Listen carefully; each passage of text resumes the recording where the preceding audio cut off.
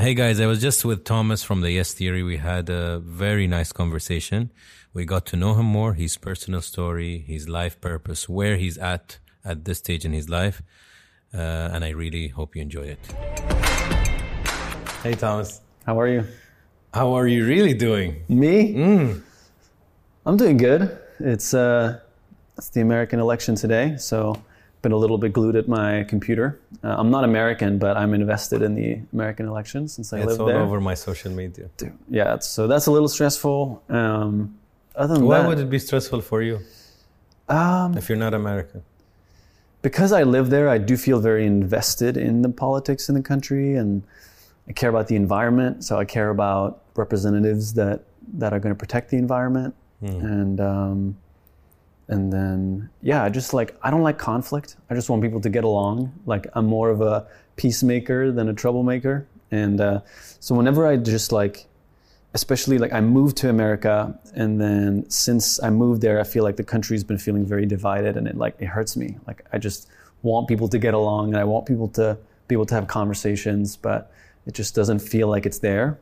And genuinely, I have empathy for everybody, just on both sides that are feel so misunderstood and mad at each other.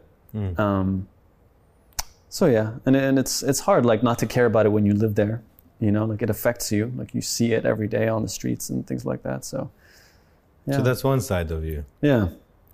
Other the rest, yeah, I'm in an interesting time because I left the US about a month ago. And I don't know when I'm gonna be able to go back, because my American visa, I need to get it stamped and renewed, and there's no American embassies open right now. So it's a little bit stressful because I basically left my team and I said I'm gonna go film and make videos on my own for a while. And I just came back from Iraq and Afghanistan, which was one of the most eye-opening trips that I've ever done in terms of empathy for people in a part of the world that's just highly being portrayed as one way. And I got to meet all of the people that just are living their lives in those beautiful countries. Yeah, so that was a little bit of a tricky decision for my family. Going to Afghanistan was very stressful because there are risks, It is a country that is still actively in war, and it's the first time I've ever been to a place like it. So some people in my family were not very happy, and still I haven't fully resolved that. So again, as I said earlier, I'm not somebody that likes conflict. So whenever that comes up, I'm that sucks. I didn't want to be in the middle of that. I didn't want to cause any of this, It's just I felt connected to my storytelling mission to go to. But you still do it. This part of the world. Even though you don't like conflict, you're a bit stubborn. I am stubborn. When I have a gut feeling about something, I had a very strong gut feeling about wanting to get involved with YouTube, even though I had no filmmaking experience. When I graduated college, I just had a really strong feeling that this is something that I should try. And it was I thought it through. So it's more than just a gut feeling, because I'm not an impulsive person. Neither am I. So yeah, I'm a very strategic, organized, I make my decisions by evaluating all of the alternatives. And I can understand that the Afghanistan decision was a tricky one, but the reasons for going outweighed the risks of not going. And I mean, I'm out safely now. Nothing super crazy happened. So my intuition was right, and I'm still really happy I did it, and the rest will get resolved. How old are you now? 27. Okay. Yeah. And you said you don't like conflict. Yeah. Why? What makes you, to be more descriptive, yeah, most people don't like conflict unless they have issues and they like drama. Yeah. But you don't like it a bit more than the default. Yeah. Why do you think so? I don't know. I've always been somebody that I absorb a lot of emotions of people around me. I remember being a kid 6 or 7, if in the courtyard when we're playing, if I see a kid crying, I can't just keep playing. I don't know. It would always disturb me, and I would be like, "What's happening?" When I'd go talk to him, I'd be like, "What's happening? What's going on?" Even if I didn't know them, if I see a very strong emotion, it absorbs completely. And I think that's why I've been attracted to storytelling, because I like creating emotions within stories. Yeah. And I like pulling emotions out of people and out of places, and figuring out like what is the core to this, and what is the light in this story that I can bring to people. I think a lot of the stories that we hear now, especially in the news, are very negative. And I would like to be the counterbalance of that show people the positive aspects of a place or of people. And I think there needs to be more peacemakers in the world. And I've been finding more and more purpose in my storytelling through that. Okay. But yeah, I'm not entirely sure where it comes from. It's just kind of always been like that. We'll find out. Yeah, exactly. This is turning into therapy. How was your childhood, though? It was great. Yeah? Yeah. The main thing I struggled with is I grew up with dyslexia. And I've never really talked about it publicly. So this is like my first time. I'm not embarrassed by it at this point. But I was very far behind in school from like the age of 6 to like 15. I was in the bottom 3 students in the class every year. So that was stressful. And like showing up to school every day, I felt... so I grew up, my family's Swedish, but I grew up in France, and the French school system is very strict and rigid. And like the school that I went to, it's an amazing school, but it's very competitive. So grades really matter. And at the end of the year, they assess everything, and they sit you down and you're like 6 years old and you have all these grades and like math and all this stuff. And, I didn't even understand what it meant, but there was like a clear undertone of like bad grades means you're not intelligent. And then there's the intelligent students and there's the non-intelligent students. And before I even understood like self-awareness, I was getting this image of myself as like someone not intellectual because all of my other friends are smarter than me. And it's hard not to let that like nag at you. And that became like my identity. I was like, I'm just not a good student. That's just what I am. No matter how hard I try, I'm always going to be slower than everybody else because I can't read as fast as my like friends. So it required like more effort to like get the same amount of information in than anyone else. And I don't know, when I was 15, I had like a moment with a teacher where he was like the nice teacher. He was like the teacher that everybody knew you could talk in class, like you can get away with anything, so I wasn't worried. I'm sitting in class, everyone's distracted, but then he just snaps and he screams only at me. He's like, Thomas, what are you doing? And I'm just like, I just freeze, just like a deer crossing the road, like, whoa. And then he just goes on this rant around how like, he can tell that I want to do better, but I'm not listening. Like, like it's out of everybody in the class, I should be paying attention and all this stuff. And he was like, you're never going to hit your full potential if you just like get distracted like this in class. Like, you need to focus more than the others. And I want to see that effort in you. And I had a couple of other moments like that. That moment, though, yeah, was it a positive thing for you or a very negative? It's one of those moments that is very hurtful in the moment, and then you walk away from it, and it became something positive. Because even though I think in the moment he was just frustrated by the class as a whole, and he kind of apologized later, I think he did have some kind of a point, right? Which was true, which is like, I can't afford to be as distracted as everyone else in class. And that wasn't the only thing that triggered it, but it was like just like a series of things that happened, and like a lot of support, especially from my mom, to help me. Just like she helped me at night with my homework, and just she taught me mind maps as a way to like learn and memorize. I don't know if it's even a thing. I just wrote it. Mind map, I just made it up. I didn't know it's a thing. It's a thing that you can, so it's like a circular way of learning, which isn't like just line by line. Okay. So this is how I brainstorm YouTube video ideas. I use it in so many different ways. Okay. But yeah, that moment just kind of, that and a series of other things just led me to like, okay, I think I need to like, this is my time to like switch into gear. And I just went into hyper-focus mode, just studied a lot on all of my different subjects. And which age are you referring to? I'm 15, 16 at this point.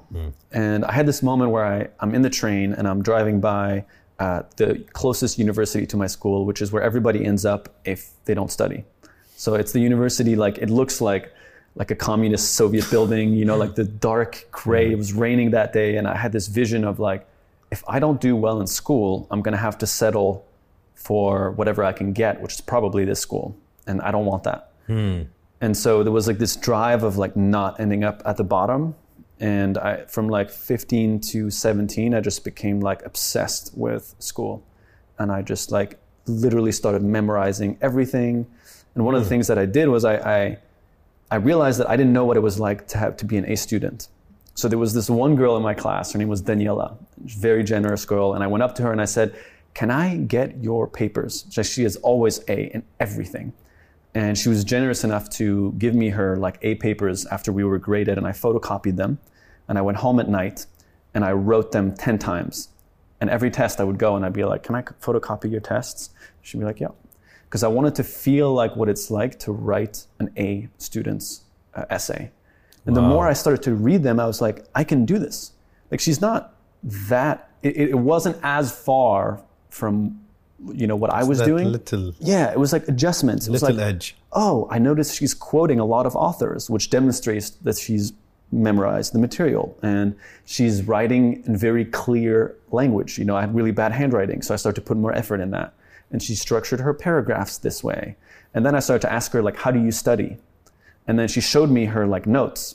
And then I photocopied her notes, and I started to do my notes exactly the same way. And then I started to get A's, bit by bit by bit. And I finished in the top 4% of France in the end. Wow. In my grades. Yeah. What a switch. What a switch, like literally bottom 3 in the class to top of the class. And so that was like a very defining, you asked me, this is a long answer to how was your childhood, but take your time.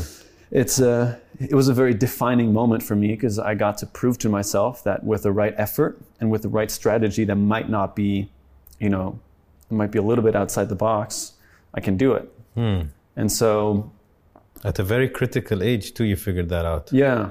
So I feel very lucky that I had that experience, because I knew going up to picking up my grade that my faith in my own ability, you know, as much as you don't want to define it by external factors, like I had banked a lot on like, I hope this works, because, you know, I've tried some kind of unconventional methods, and I was historically not an A student. And so then rolling up to the day of, just getting my A like on a piece of paper was just so surreal. You know, I sat down and I looked at it and I was just so proud of myself. And yeah, it was the first time academically that I had like actually done well. And that whole like idea of who I was and who I am now like was completely shifted. And I still have some insecurities around intelligence. Like I noticed that there's moments where I feel like I need to overcompensate, and maybe like, you know, in certain situations, I have to like show that I'm not stupid. And less as I grow up and I become like aware of it, you know? Like I would notice there's certain people that I would interact with that would make me anxious. And I was like, why? Like one of our mentors, one of the smartest people I've ever met. And I realized it's because he's one of the smartest people I've ever met. I'm like, I have to get this smart person's approval of me. To be on par also. Yeah. And I was like, what am I doing? Like, you know, like it's not a competition, and it's not like he's not judging my intelligence, but it's just this idea that I'm always trying to figure out, where am I in this, like, how am I? Were you categorized as, like you said, whether a stupid or dumb or not smart kid amongst other students, like, or they didn't care? It's kind of like an unwritten thing, I guess. And so I had to take extra. So the teachers in some of the classes make you come extra hours if you're not doing well. And those hours are before everybody else comes. And you're in the same classroom right after. So they see you. So when all the students walk in, they already see that I've been in there, and there was only 3 of us out of, you know, 32 that are in that class. So every time you're like, kind of like, hide myself. Yeah. And so even if there was nobody that was like laughing directly at me for not doing well, it was just like embarrassing to be in there, you know? And like, it was me and 2 other kids that aren't even mildly trying, you know what I mean? And I was the only one trying in that room. And I was like, well, it's not fair. Yeah, what am I doing here, you know? And it's sometimes, how we make it a bigger deal. We think people are judging us this much, but they have more things in life. They judge us this much and they forget. Totally. But we create that embarrassing shame. Yep. It's a lot of a feeling of shame, like, should I show myself? Totally. Oh, here we go again. Yeah. But nobody really cares as much as we care. Exactly. Yeah. And your parents, how was the relationship with them? And I mean it in a way specifically that you had these challenges in school, which is a very crucial part of our upbringing. Mm-hmm. So were your parents the balance of support when here it's not really working out in the beginning? Yeah, so my mom was super supportive, and my dad was too. I think my mom had more empathy for my dyslexia, or like understanding it more. I think my dad was a little bit like pushing me to like do better, which definitely contributed to me wanting to do better. And he sat with me as well in the summers. We would do like extra stuff in between, and he was very dedicated to like helping me with that. And my mom was very just understanding of like, okay, I think he needs to learn differently than the other students. That's nice. So, yeah, and then as I started to do better, they just became less and less involved, which was actually nice. They were just like, okay, you know how you need to learn now, and like you go off and do it. But when I was very young and needed a lot of help, which for my mom was kind of overwhelming because I had two other younger siblings too that also needed help, and like if she wasn't there, I would not do my homework. Like there's no chance. Your dad is competitive? Yeah, I would say so. Him and I played a lot of sports together. He's an entrepreneur as well. No, I say that because of the way you described him. Yeah. That he wants you just to get on with it, but he wants to understand that it's different for you, but he wants his boy to do well also, just totally. Yeah. to get over the hurdle. Yeah. Yeah, so my dad is the youngest of 4 brothers, and his oldest brother is 10 years older than him. So my dad always had to fight for, when food was on the table, he was the last to get the food, So he's always been the smallest, having to punch up. My brother used to do that with my third brother, with my second brother. So he was much shorter. He would jump to punch. Totally. That's so funny. Yeah. No. So, I think my dad has just always had to compete with his brothers. Yeah. And so it's a loving competition, but it's a competition. It is a competition. Yeah. And I've had to learn I grew up I don't know if it was with my dad or if it's just like a natural thing, but I definitely grew up feeling very competitive as well. And then as I grow older, I feel less and less interested in like just feeling competitive. Like I like to compete with myself more than anything. Just thinking about like, how can I improve as a filmmaker? How can I improve as a storyteller? How can I increase the impact instead of I have to resist looking at other channels on YouTube and like being like, why are these guys doing so well? And then I'm like, okay, forget about that. We're in our lane. We're doing things differently. And this is the only thing that I want to compare myself to. Like, are we doing better than yesterday? It's so funny you say that, Thomas, because I hardly ever I have a few businesses in different genres. Yep. I hardly ever look at competition. I don't follow them. I don't want somebody to send it to me. I'm like, it doesn't matter. How can we keep getting better? How can we keep evolving? Yes, you can learn. You can learn a tip, a trick, sure. Yep. Benchmarking, right? Yep. But I'm so not obsessed with it. And the other point that you said is you compete with yourself. Right. Another thing that I like to discuss with people is how it logically doesn't make sense to compete against another because it's not apples versus apples. Right. If you're a basketball player and a guy is 6'5" and you're 5'9", what are you competing against? But why don't you compete with yourself and be the best version of yourself?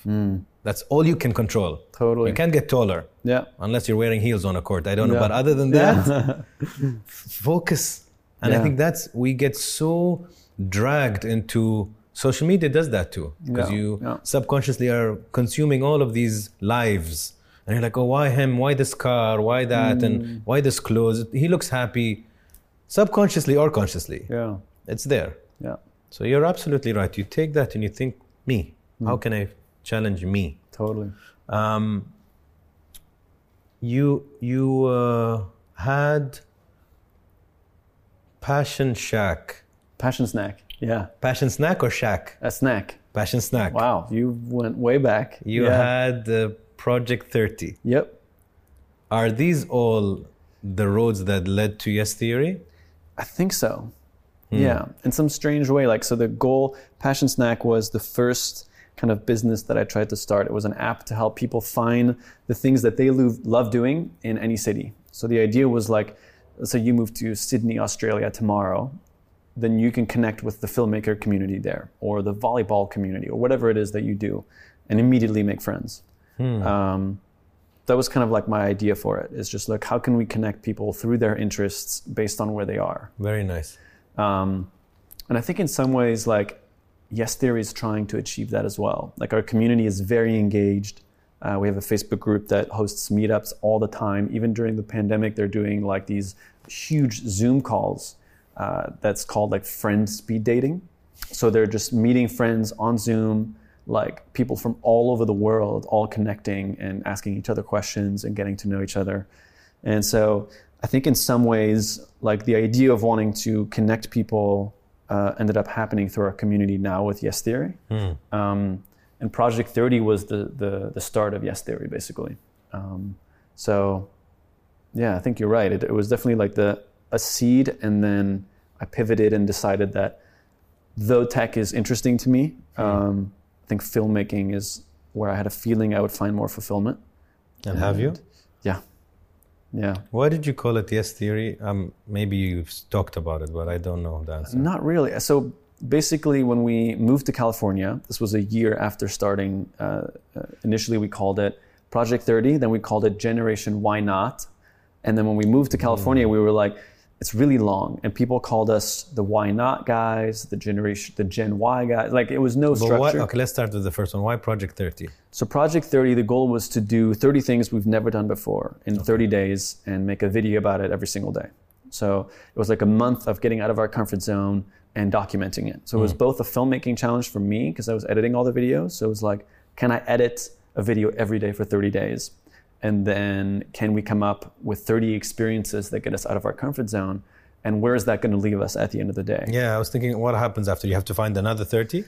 So after that, we just kind of, we didn't really have a full-fledged out plan. The idea was that it was like an experiment. It was like, let's see what happens, you know? And the unexpected product was a new friendship. Like, I didn't know Matt or Amar before starting, or Darren, who was one of the original founders. And by the end of the 30 days, we felt like we had known each other for a lifetime. Nice. Because we shared like experiences. Experiences. And we had this creative project that we were forming like live, you know? So it's very exciting and thrilling in so many ways. And then we changed the name to Why Not? Generation Why Not. So the idea was, we're Generation Y, the generation before Gen Z. And we just thought, like, why not? Like, challenging the status quo, kind of questioning. Because at that point in time, we felt very connected with, like, why not, like, try something different after college instead of immediately getting a job? Yeah, why not? So why not? And so that idea felt very present. And then when we moved to California, we didn't have the Instagram handle, we didn't have the YouTube handle, like, there's so many things missing. So we were like, okay, it's probably a good idea to rebrand before we really start producing content again. And so we felt like we had landed on this is an idea. We were like, this is not a concrete, like, we're not pretending like we have all of the answers to life's questions. So we're like, okay, this is a theory, what we have. And then our mentor said, whatever you choose, it should have yes in it. Yes is a very, like, shareable and powerful word. And then we just kind of tried 1,000 alternatives. We didn't land on Yes Theory right away, but then those two words lined up. And it was one of those moments where we just, like, the website was available, the Instagram handle was available, the YouTube channel was available, the trademark was available, like, everything. And even some of the worst names that we came up with didn't have that much available. So we were like, the stars within aligned. 5 minutes, we just bought everything. And we just decided that was going to be the switch, fully rebranded everything, and then launched. And since then, we haven't looked back. The first thing that made my eyes sparkle is the words why not. Yeah. Because I can relate to it so much, Thomas. And I'll share a personal story if it even matters. I would love that. One of my businesses is a hair salon. I'm a mechanical engineer by background, so everything I do is irrelevant to what I'm supposed to be doing, right? So I remember a staff member comes to me and she says, you're doing Bukhash Brothers. It's a good, digital agency. And one of my friends told me, she comes to me, she says that somebody told her that, Anas is doing well in his Bukhash Brothers thing. Why does he even want to open a hair salon? So I just look at her and like, why the fuck not? That's it. That was my answer. That's so good. Because I was like, you know what? I'll give it a shot and my best shot. And if it doesn't work, it's okay. I know I tried. Right. And I tried well. I didn't try half-assed. And if it works out, great. But it always bothered me, Thomas, how, and I remember talking on Instagram about this, we are so labeled and boxed in one dimension, but human beings are not one-dimensional. Yeah. You could be a filmmaker, a marketeer, a violin player, a footballer, and a singer. You can do so many things. A doctor can be playing at a jazz bar at the end of the day. Why not? Yeah. So the two words, why not, I think are so underrated. Totally. But if we just take, I want now your next t-shirt to be why not? Because if you just have that mindset, that's it. Just, why not? Not why. Why not? Because everybody says why. Oh, why are you doing this? Right. Why did you even bother going to Iraq? Right. Why did you bother pushing harder at school, Thomas? It's okay. You had an excuse. Right. You're dyslexic. Use it. Right. Nobody's going to judge you. And you're like, why not? Not why. Because why you have 100 excuses. So I really relate to those two. And then the other point I wanted to make is the yes theory. The word yes here is so attached to why not. Yeah. Because it's yes, let's try something. Sure, yes. Totally. Same attitude. Yeah, and I do agree that a lot of people, I think, limit their own potential because of it, or like the potential outcome of their lives, because it's like they're either being told that they should be a certain way or that they should go after a certain career, and then I think few of us actually pause and wonder like really what they want to do, and spend too much time thinking like about the reasons why doing it instead of just like, as you said, why not? And then move on and try it. And then I think, that the number one regret on people's deathbed, done by huge research, is... I think I read it, Have you heard it? I read, I think, the whole thing. But go ahead. There's a video also. Yeah, so it was not living a life true to myself, right? It's like I regret living a life expected, that others expected of me instead of one true to myself. Yeah. And I think because a lot of people are too intimidated by the question of why, that they don't listen, ask themselves why not, and go for it. And you just try. Yeah. You're not going to die trying. Yeah, in exactly. most cases, I think. Yeah, totally. You just try. Yeah. It's I think books should be written about these two words, not just a conversation. It's such an important attitude to instill in kids. Baba, I want to go try polo. Try, my darling, try. Right. Not, no, this is not for your age, and this is not, don't be stupid, just play football because football is the national. No, let him try. He comes back, he's like, you know what? I don't like it. Okay, you tried though. Now I respect you. Right. I respect your decision. You did things like, you and the guys, so I give credit to all of you. Yeah. You did things like the bungee jump with Will Smith, which for a lot of people, maybe when you started, they were like, don't even bother. He's too important. He's too popular. He gets so many messages, etc. Yeah. And by the way, I did the first skydive with Will. It was his first skydive. It was my first skydive. Oh, was it? And it was his first time here. Yeah. Yeah. Oh, that's amazing. So it's interesting. We have that in common. That's so cool. Experiences with Will Smith. I know. That's amazing. So that you had the random Irish girl going to Japan with you or with the guys. Yeah. You had the Justin Bieber experiment with the burrito. Yeah. So why these concepts? Yeah. What's the thread?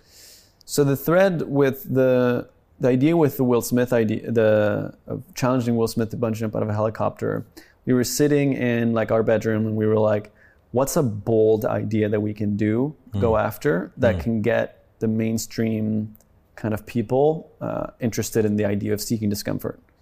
And so we were like, if we're gonna reach the mainstream, we have to go after the mainstream. And there was this interesting moment in time where Will Smith had fewer subscribers than we had because he had just launched his YouTube channel. So he had fewer subscribers than us. You would help him. And we thought that, it'd be interesting for him. And then he also, a lot of the videos he was posting was about fear, was about his skydiving experience here in Dubai with you. And he was just talking a lot about how he's at a point in his life where he wants to challenge the concept of what Will Smith is and stop playing it safe. And then Amar had a dream, like literally had a dream about bungee jumping with Will Smith out of a helicopter. Interesting. And then he woke up and he told us about it, and we're like, you're crazy. Like, is it even possible? And we looked it up, and a few people in the world have done it. So we decided, like, if we're gonna try to bridge the gap between just being a YouTube channel and actually reaching into the mainstream, we have to go after the biggest movie star in the world. So we challenged him, and after a week of just complete silence from him, where we basically thought it was over, we're like, okay, it was too crazy. He didn't like it. He ended up responding, and it was one of the craziest moments of our lives. And then we ended up, as you mentioned, inviting a subscriber all the way to Japan with us to join us on a weeks-long trip, an adventure in Japan. And the idea with that was, like, we always want to involve our community. Like, we don't want to be on a pedestal. We don't want to seem separated from our community. We want to feel very involved with our community. And we can't bring thousands of people on a trip, but we can bring a handful once in a while. And to the best of our ability, and now with Corona, we have even less of that ability. Our goal this year was to launch a live event series, but we want to show that, like, hey, we're just people. We want to bring subscribers with us, and we want to be people to be able to watch and like feel like they could be there as well. And because I think a lot of YouTubers, the more they grow and the more they build an audience, the more it feels like there's a disconnect between them and the audience. And the only moments you see them interacting with their audience is taking photos instead of like just hanging out. And so we thought it could be a cool idea. We're like, we have this amazing trip in Japan. Why not invite someone from the community? Like, it's going to cost us a few $1,000s. We're going to give her an amazing experience, and we get to bond with someone in the community. And then the Justin Bieber burrito one, I'll admit that it's definitely an outlier on our roster. Like, out of all the videos we've made, it's definitely the one that we have, like, we're so happy that we did it, and it put us again in the mainstream. But also, it's not the most Yes Theory moment, because not on brand fully, you mean? Yeah, exactly. Like, because everything we do, we tried to make it a very positive thing, and it was like positive. Everyone laughed and had a laugh.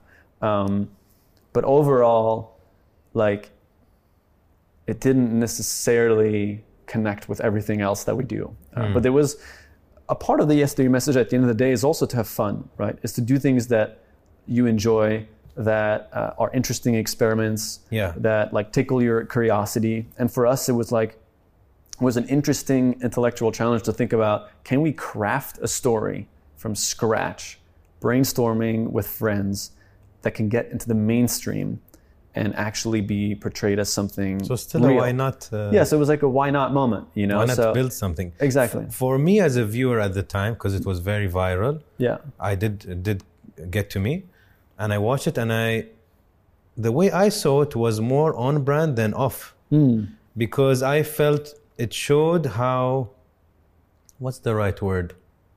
Silly. The world can be, that they're really bothered by how somebody eats a burrito rather than people not having access to education or polluted water or environment.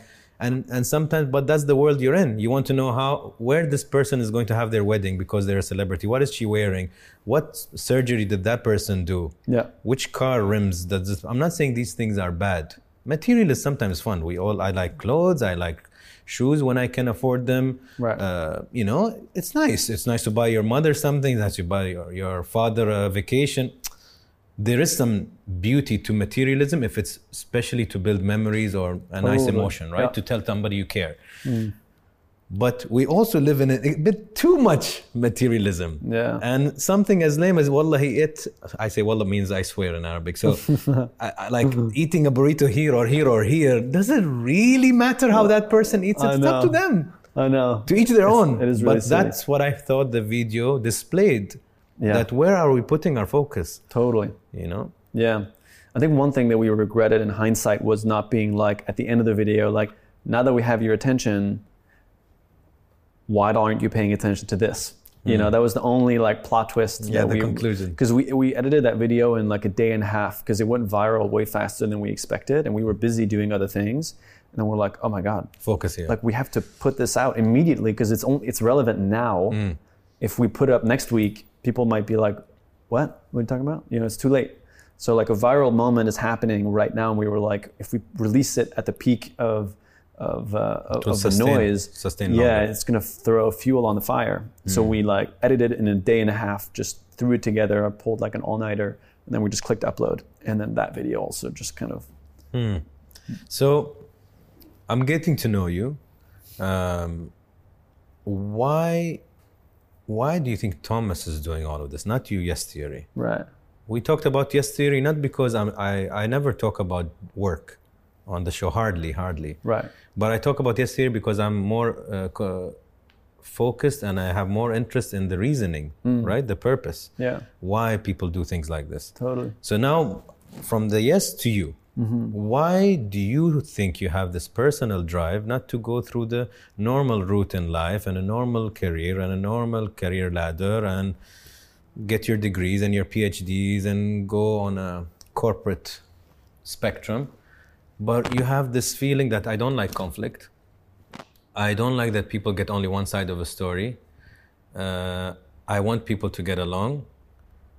And I want people to think, why not? And I want to provoke thought. Why? Why does it matter so much to you? It's a great question.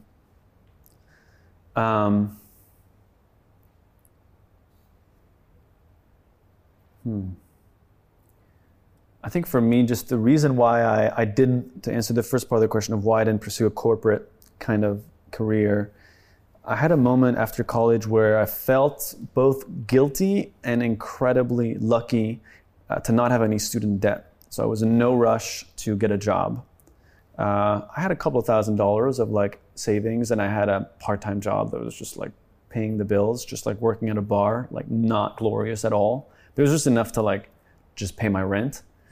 And I paused, and as I was starting to think about applying to jobs, etc., I was like, I'm actually in like this incredibly privileged position where I can make a choice. I actually have the choice to decide what I want to do with my life. And I can spend the next 3 to 4 years failing and still only be 25 years old. So then I was like, I feel like I owe it to myself to try. Like if I don't try and I just settle for a safe job for no real reason, like I'm going to regret it for the rest of my life. Like I just felt like I have every reason to try. Like there's really nothing for me to lose. Like I don't have a family, I don't have a mortgage, I have no bills to pay other than just taking care of myself. And I have friends that are willing to host me on their couch, which is perfectly fine for me. Like I don't even need an apartment, so I gave up my apartment. And then I was like, I don't need fancy food. So I just started to buy like cheap pasta and tomato sauce, and I just ate that for like 2 months. And I loved every second of it. I was like, I'm now earning my way to an alternative career, and I'm not spending anything. You know, like I would go out and party with friends. I wouldn't buy a single thing, you know, and like I just couldn't afford it. Like I had no money to spare. I would walk home instead of Ubering, even in the cold Canadian winter. Like I just did everything I could to save every dollar because I wanted it to be dedicated to trying this new career. And I also wanted to make sure that I'd have to spend as few hours as possible working in this like part-time job. So that's how I arrived at that. And then for my personal purpose in storytelling, I'm actually asking myself a lot of questions right now around like, where do I want to go? You know, I think for a while when we started, there was like a drive to just survive. There was like, how do we just get to a point where YouTube can pay our bills? And so it was just like, let's come up with fun ideas that fit like the Yes Theory message, that involve our community. And then we were just filming so many different things. And now we've arrived at a point where like, okay, YouTube is now our life, it's our job. Where do we want to go from here? How do we reinvigorate purpose in our work. None of us are driven by like numbers, like getting more subscribers is not a fulfilling endeavor unless like you feel like it's increasing the impact that you have on people's lives. And so at this point, I've been this year like really, really challenged me to ask myself, like, who do I want to become personally? And what kind of stories do I want to be contributing to the world? We had a whole plan set up at the start of the year. It was the first time where we had the next 3 to 6 months basically planned out. And that was like my mission within Yes Theory, was to like get us organized. And then in March, we had to cancel everything. And like 6 months of preparation, of planning, of brainstorming, we had even bought plane tickets to all these places, like everything got just slashed. And I got so just demoralized by all of it. I think the complete loss of control took me by surprise, and I had to face like my fear of not having control over an outcome. Like I learned in school that if I just do things methodically, equals this. And now I'm like, I feel like I did everything right, and this thing that's completely out of my control came and canceled all of it. It just created this paranoia of like, what else am I not thinking about? As I said, I'm a very like strategic person, and so to a fault sometimes I'm trying to predict the unpredictable. And I just arrived at a point where, as we restructured all of our videos, we had to start from scratch with coming up with new ideas. We all were kind of cornered into thinking about like what does each of us really care about in the videos. And Matt, Omar, and I had a year of just having to figure that out for each of us, and then having to figure it out as a group. And we had to kind of like stop for the first time in years, because we've been like just go for like 5 years straight.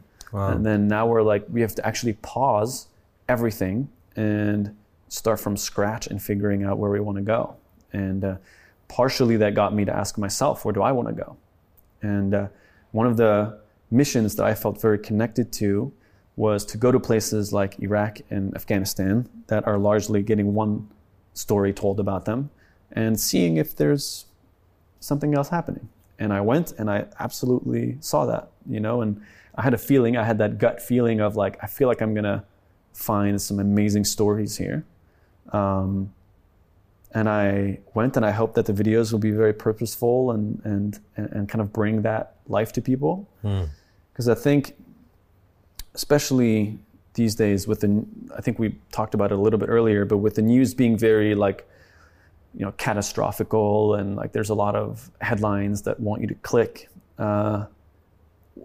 We call our purpose in our videos hide the vegetables. So it's like on the outside, the videos look like, going to Afghanistan, like danger, whatever. And then you click on it, and then there's going to be a very wholesome story inside of it that at the end of the day give you empathy to this part of the world rather than fear.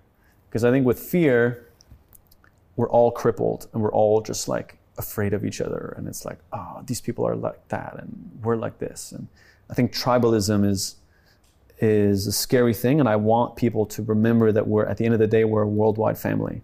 And if we can just remember that and also agree to disagree in certain instances, I think we're just going to be able to come together to solve problems so much more efficiently than if we keep feeling like these people are that way and we're this way, and there's no way we're ever going to come to an agreement or be able to like each other. And so, I don't really know why. I think it's just kind of feeling frustrated with the lack of positivity. You feel it's a responsibility on you to balance the negativity? Bit. Yeah. I think I had a moment during COVID where I was like, why is nobody like contributing to making us feel like, giving us one side of like, what's a positive thing here? How can we feel hopeful about the future? And then I just reached a point where like, instead of searching for a solution, why don't I go create what I want to see? Why don't I become the storyteller that I wish I could find? And that's became like an exciting challenge where I was like, okay, like what do I really want to see? And let me go make that. Let me go tell those stories, even if they're different from what Yes Theory is kind of done in the past, this is actually a way for us to evolve as well. If each of us start to think about how do we want to grow as storytellers. And I'm still honestly piecing it together. It's an ongoing journey. Yeah, it is. Know? But look, like Thomas, you have a very clear mind. You have a clear mind, which is a blessing. Some people don't have clear minds. Even when you talk to them, they lose track or their mind goes different places. And I don't mean it in a negative or a positive way, but also having a clear mind is a positive thing because you can think clearly, you know where you're going. Also, I think you're very brave. I saw your video announcing that you're leaving the US, and I'm like, this guy has courage because he's okay with being vulnerable. And you know how many people associate vulnerability with weakness when it is literally the opposite. To be out there and to express fear or doubt or insecurity takes something. It's not, the easy way is to shell it, everything's fine, everything's good. So I found that video revealing. One, that you're a brave man, that you have courage, that you're okay with vulnerability, and that although you've established comfort, friendships, profitable business, you still thought, this is not for me now. And I'm going to make a decision that I don't know what the outcome is, but you know what, I'm going to try. I want to go back and be around my family. So I found that very interesting, that superseded everything somebody told you. Why are you leaving? Like, everything is okay now. You're not hopping off sofas anymore. Why? And people will not understand. And some family members won't understand, some friends, maybe partners. They might not get it, but you know enough to know that you needed to. So what do you say about this thing that happened recently? Oh, yeah, I appreciate you saying that. I think it's funny because I never, historically, like, I don't look at myself as like somebody, like brave is not a quality that I give myself a lot of the time. You better tattoo it on yourself now. Yeah. But it's funny because I look back at a lot of moments where I've had to make difficult decisions that were very true to me and that were scary. But every time I feel like I've actually committed, even though it was very stressful for me because it caused conflict. And as I said earlier, like, I don't like that. I don't like being in a position where, you know, people are upset at me or like maybe don't understand my decision. And so I try my best to make sure that I align my decisions with where I see myself wanting to go in the future. And so the way that I think about it is, I don't know if you've heard of Jeff Bezos, he called it like the regret minimization framework. So it's like he pictures, every time he's got a really difficult decision to make, he pictures himself at 80, looking back at his life. You've probably heard of this kind of way of thinking. Yes. And then he pictures himself today, and then basically at 80.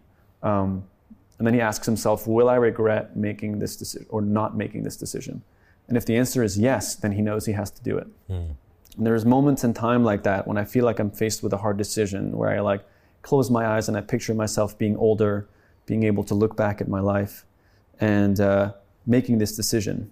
And it makes that gut feeling, it helps me connect with that gut feeling that disconnects me from the noise around me of like, okay, it might upset these people, you know, it's going to cause these logistical problems. Besides that, is this what I really want? And it's just given me clarity in those moments. And going home and leaving was just this thing that I felt like I needed to do, but I knew was going to be tricky for the team. I just moved into a new apartment with my girlfriend. And I know that telling her that I'm trying to leave was not going to be, you know, the best way like to start this new apartment life. And then obviously with the visa situation, not knowing when I was going to come back is like, okay, this is tricky. But I just had that feeling of like, I think leaving is the best thing. And it's going to also drive me to want to over deliver in terms of making sure that I film my part of the work. Like, I didn't want to drop the ball on the team. So I'm now filming more probably than I would have if I was at home. Yeah. And now you have more content. Well, Exactly, because we're filming in two places parallel. now. Yeah. So overall, like it's turning out to be a total like net positive. Other than like the apartment and things like that, like things get sorted in the end. True. And I'm just like really happy to. Family is really important to you, right? I mean, part of the research I got pictures sent to me of your Instagram like 300 weeks ago. Like, okay, that's good research. Anyways, but it was like pictures of you and your cousins, you and your mom, you and your dad. So it gives you a sense that with Thomas's history till now, that's an integral part of his life. And maybe in the last few years, that family dose has been reduced, and you just realize that now that the noise has gone, as you described. Yeah. Is that true? Totally. Yeah. Because I just had this feeling more and more being so far away, and being like 9-hour time difference between Los Angeles and Paris is really bad. Like it's a very tricky time difference to actually even get on a phone call together. There's like a small window of time where we're both kind of free, and usually it's when I'm at lunch, so it's tricky. And more and more I've just like during quarantine, my entire family quarantined together except for me. I was in the US, and I would FaceTime them when they were at dinner, and I had a lot of FOMO, and I was like, damn, I'm like, all of them got to spend so much time together now, and I was the only one that wasn't there. There was like a strong feeling of like missing each other, and I couldn't leave. So yeah, more and more I've been thinking about it, and I've been questioning my own assumption of the fact that I need to be in Los Angeles all the time, because there is a need for me to be there. But is there a need for me to be there the whole year? The whole year. Like, could there be a portion of the year where I'm in Europe? Absolutely. And I can go where the weather is good. Yeah, exactly. Although LA is usually good in general, but totally. Other places. Like, can I alternate between and that's the two? how the world is. I know so many people that have 2 residences, and they would go like 6 months here, 6 months there, 3 months. Like the world has become a village. Yeah, and it comes back to the question of why not? Why not? Right? Of like how? You try. Yeah, or how could this happen? How could we make this work? Yeah. And at the end of the day, there's several people within Yes Theory that would love to spend more time in Europe.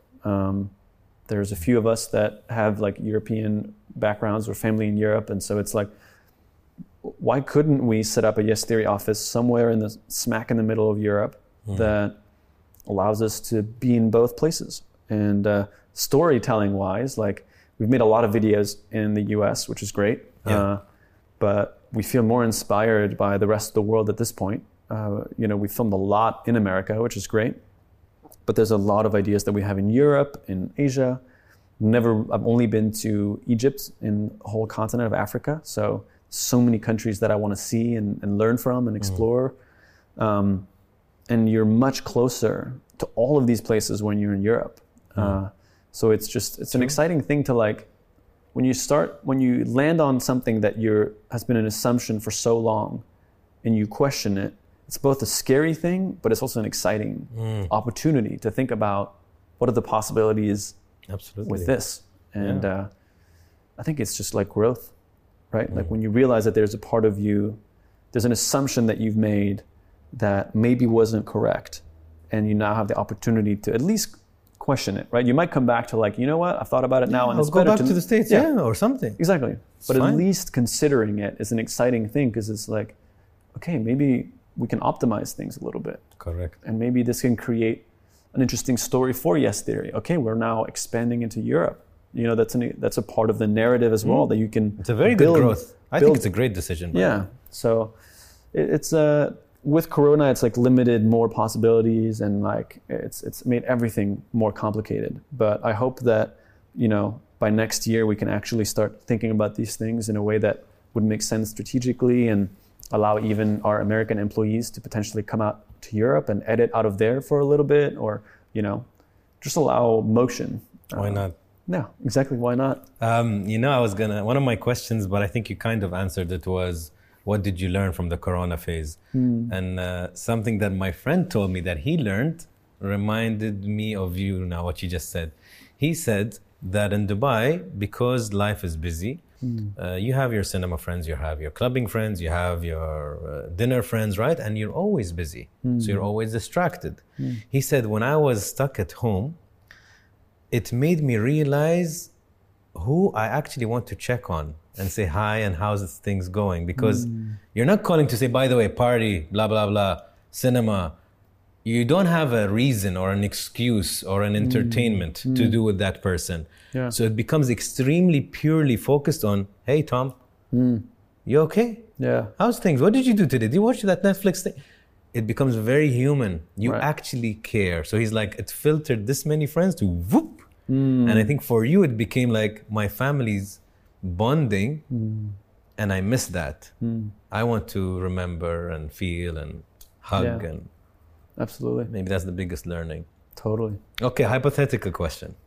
Hit me. If you have enough money for 500 years of stability, very comfortable living, with one rule, one condition, is that you have to choose a job. Okay. What job would you choose? Can it be what I'm doing right now? Can. Yeah. So you are on. You feel you're on point now. Yeah. This is you. Yeah. Directing. I would like to eventually get into long form, and one day I would like to write and direct my own feature.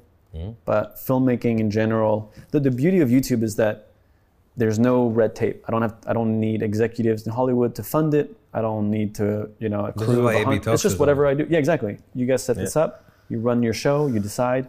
The way you want it, yeah. So I wonder if, I'm waiting for that point.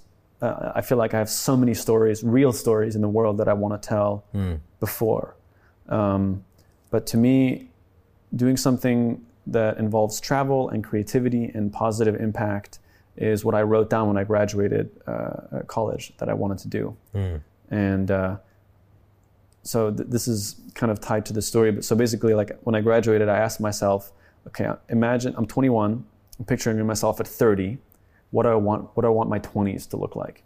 And I wrote down travel, creativity, and positive impact.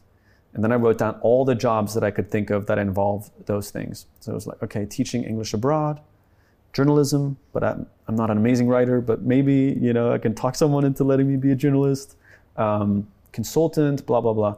And then making YouTube videos ended up in the list. And then out of all of those, I asked myself if risk wasn't a question. So basically what you said about stability, and I could do any of these, which one would I choose? And honestly, I was surprised, but I was like, if I could succeed no matter what, making videos is what I'd want to do. And that was the moment that I decided, like, okay, this is what I need. This is what I should pursue. Nice. And that's why, like, when you ask that question, like, I'm actually very lucky that I feel connected to that answer. For sure. What are you afraid of? What am I afraid of?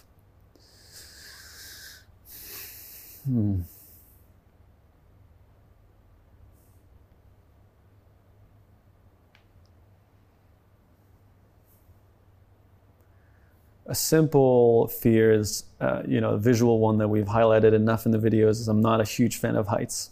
But a more psychological one, I do fear that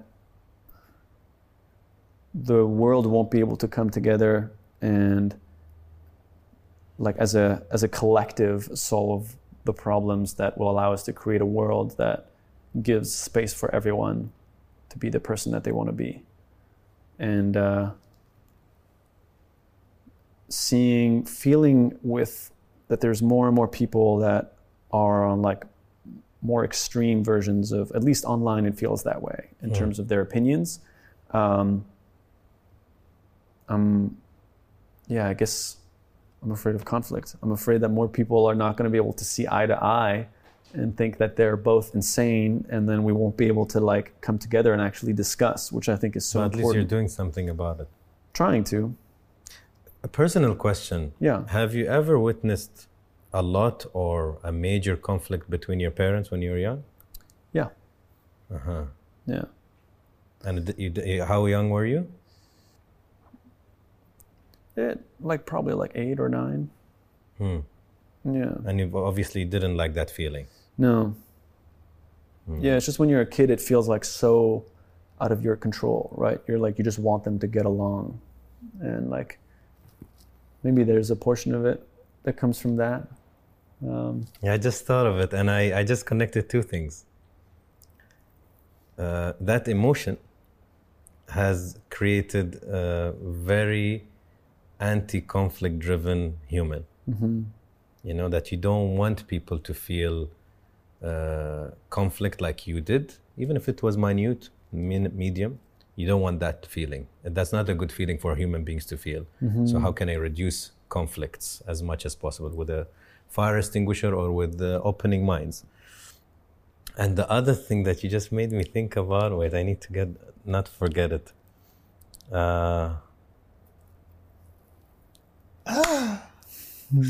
What did you say? You said,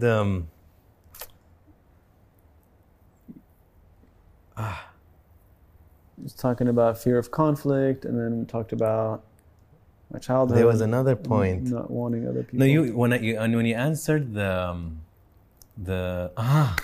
thank God I got it. My mind still works. Helplessness. That's why it really bothered you in the Corona phase, because nobody likes to feel helpless, especially if you're a control freaky. One of them it's a spectrum. I think I'm a bit of that.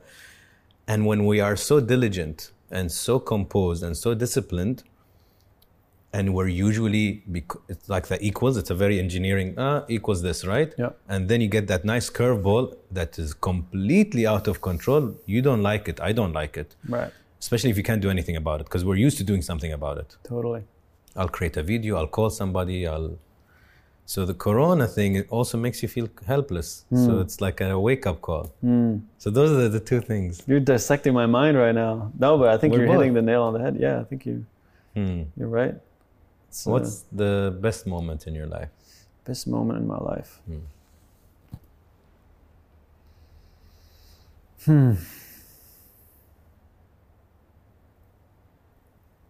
It's so hard to choose, but there was a moment that was very wholesome for me, which was, again, like I'm very lucky to have a lot of great moments. But I was able to get my parents to attend the jump with Will Smith. And I got to see my parents meeting him and getting photos. And my mom became really good friends with his mom. And they had dinner together, and they sat next to each other on like Will Smith's 50th birthday. And it was just such an amazing feeling to have been able to bring my parents to that event. Because I just could feel they were just like so out of their element. You know, we're like on a movie set, but also they were just so proud of me. And then we're there celebrating all together. And I saw my best friend jump out of a helicopter, you know, with Will Smith. It was just such a, wow, like 2 years ago, we were on like a couch eating instant noodles. Yeah. It was just so surreal, like how, and it also gave me like so much excitement for the power of the internet. Like at what point in history could you have done something like this with a movie star not having connections in Hollywood or whatever, right? We literally just put up the challenge on the internet. It's like it's like the internet at its best capacity, bridging the gap of, you know, movie superstar with just a YouTube channel, and then showing that these things can coexist. It was just such a great moment that I felt very proud of, and I was very worried because a lot of people were like asking me like, what if you guys become the guys that killed Will Smith? And I was like, oh shit, what happens if something happens? I don't know. So, you know, I also had such relief when they both landed safely. And then we were just all be able to celebrate, and it was very relaxed. Like everyone put the cameras down and everyone was just hanging out. Just felt like a very, very good moment. What about the worst moment? Worst moment.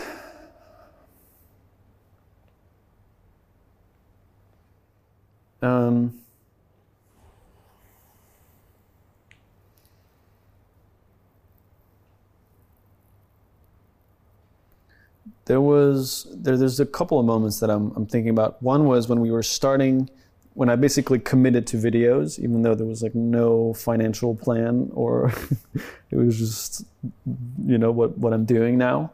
I had a moment where both my parents were very upset. I also didn't do a great job communicating with them that I was being strategic. It just looked like I was just messing around, making videos, posting things on the internet, without a plan. But behind the scenes, they hadn't met Matt and Amar yet. So they didn't know, on camera, we're very goofy and all of that stuff. And we are like that off camera too, but we're also strategic. We're all entrepreneurs at heart. And we weren't just trying to do a passion project. We were very serious about how do we make this work? And there was a lot of urgency, and we worked a lot very late into the night. And just being together, it felt like there's no way this is going to fail. We're such a strong engine. When we closed the door of the bedroom and we're all plugged in, we felt unstoppable. So I didn't do a good job at fully explaining myself because I didn't feel like I had to. I was I'm paying for everything myself. I don't need to explain. And we had there was a specific moment where I didn't really speak to them for a month when we were starting off. And luckily right after we had a video go viral, and then we had people in Hollywood contact us that worked for Snapchat, and they're the ones that ended up flying us out to move to Los Angeles. They got us visas, they paid us to start making videos, and everything changed after that. But there was a period of time there in between it looking he's just doing something fun during the summer, and they're going to Los Angeles. There was 4 months in between that of what's the plan here? And the plan was hoping that something good happens. Yeah. So it was I can understand, the fear, because it's is YouTube even a career? Can you make money on YouTube? What is this? What are you thinking you're doing? Yeah. And I knew that all of these things were possible. People have made a living. I obviously didn't know how to get there because I'd never done it before. There's no manual, here's how to succeed on YouTube. You have to just do it and do it your way and see if it works. So that was scary. And then another moment that was really difficult as a friend was Amar had a lot of issues with his dad. He grew up in Egypt, in the suburbs of Egypt. So making YouTube videos instead of pursuing a traditional career is for an Arab family insane. Or Asian. Yeah, it's what are you? And he was the first in his family to get a full ride scholarship in North America, and he was set to be, he was the golden child, and then now he's doing YouTube videos. Are you insane? And he hasn't really talked to his dad in 2 years. For the first time, they talked a couple of weeks ago for a minute on the phone. But I had to witness him making the decision between this and his relationship with his dad. And it's one of those situations, as a friend, you're I can't, I'm not going to try to convince you either way. You have to do what you feel is right for you, and I'll support you whatever you choose. And we still feel the whiplash of that every day with obviously him missing his family, missing the connection. He talks to his siblings and his mom, but he also misses talking to his dad. That was just a very emotional moment. And it was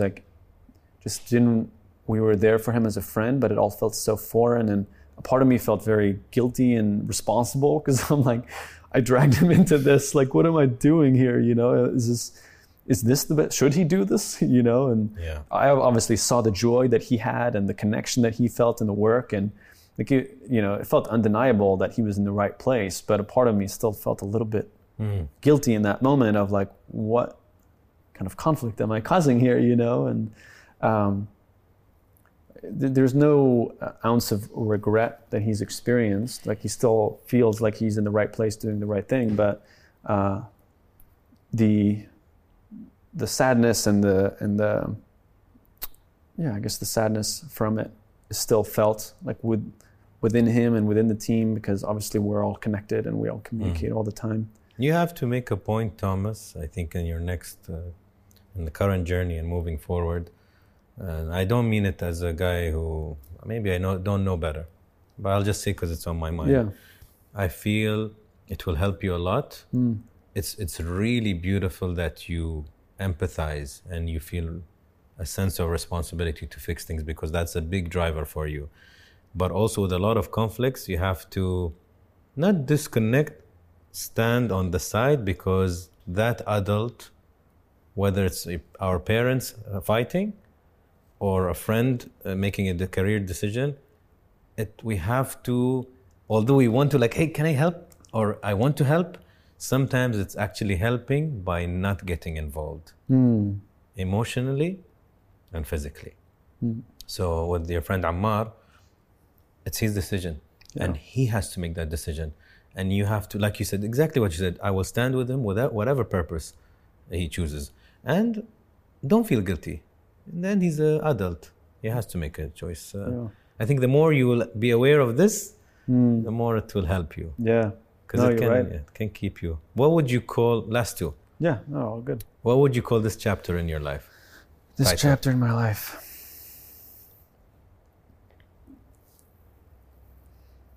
I guess it's like a renewed self-discovery in a way, or questioning previous assumptions. Nice. Like I think I every couple of years I have one of those moments where I need to like check in with all of my current assumptions about the way I live my life, and just check in and see like, is this the way I want it? Is this the way I want it? Like how can all of these different elements kind of work better together? And just feeling aligned. You calibrate. Recalibrate. Yeah. Nice. Totally. Last one. Yeah. Thomas in one word. Thomas in one word.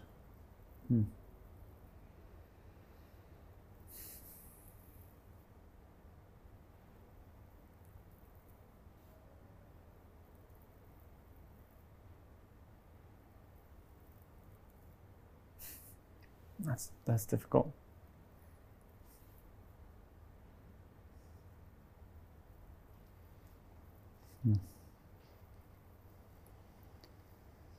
I like the word curious. We'll take that. Yeah. Thank you. Thank you, Anas. This was great. Appreciate it. You're great at what you do, man.